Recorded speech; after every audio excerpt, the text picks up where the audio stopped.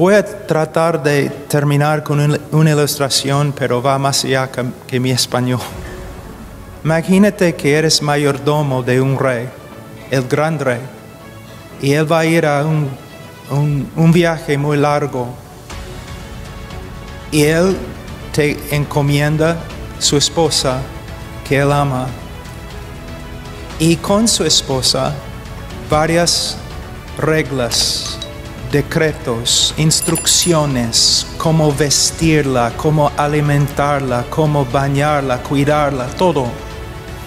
Entonces él sale, pero después de muchos años tú comienzas a ver que la gente ahora no es leal al rey, ¿no?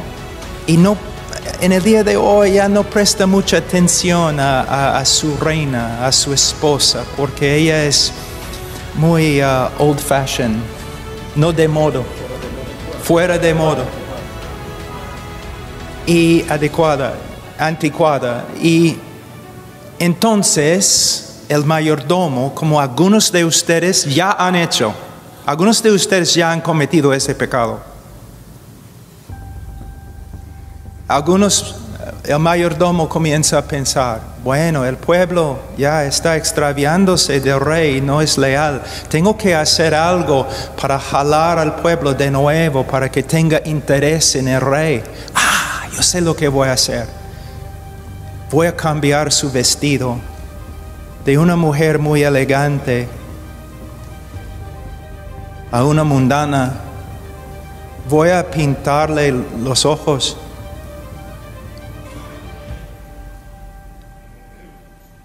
Y voy a pasear con ella por el pueblo para que los hombres carnales se interesen.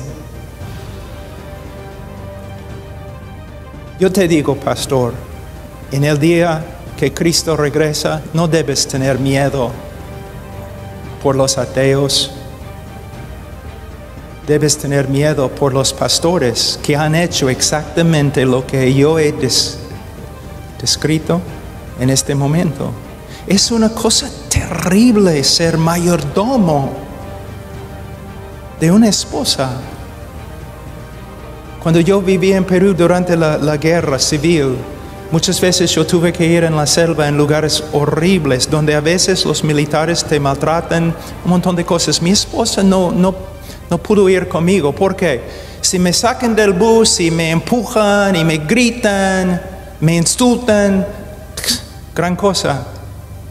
Pero si uno de ellos toca mi esposa, ya, es otra cosa. Es otra cosa. El Señor ama a su reina, a su esposa. No inventes nada. Fuera con tus estrategias y tu diversión en la iglesia.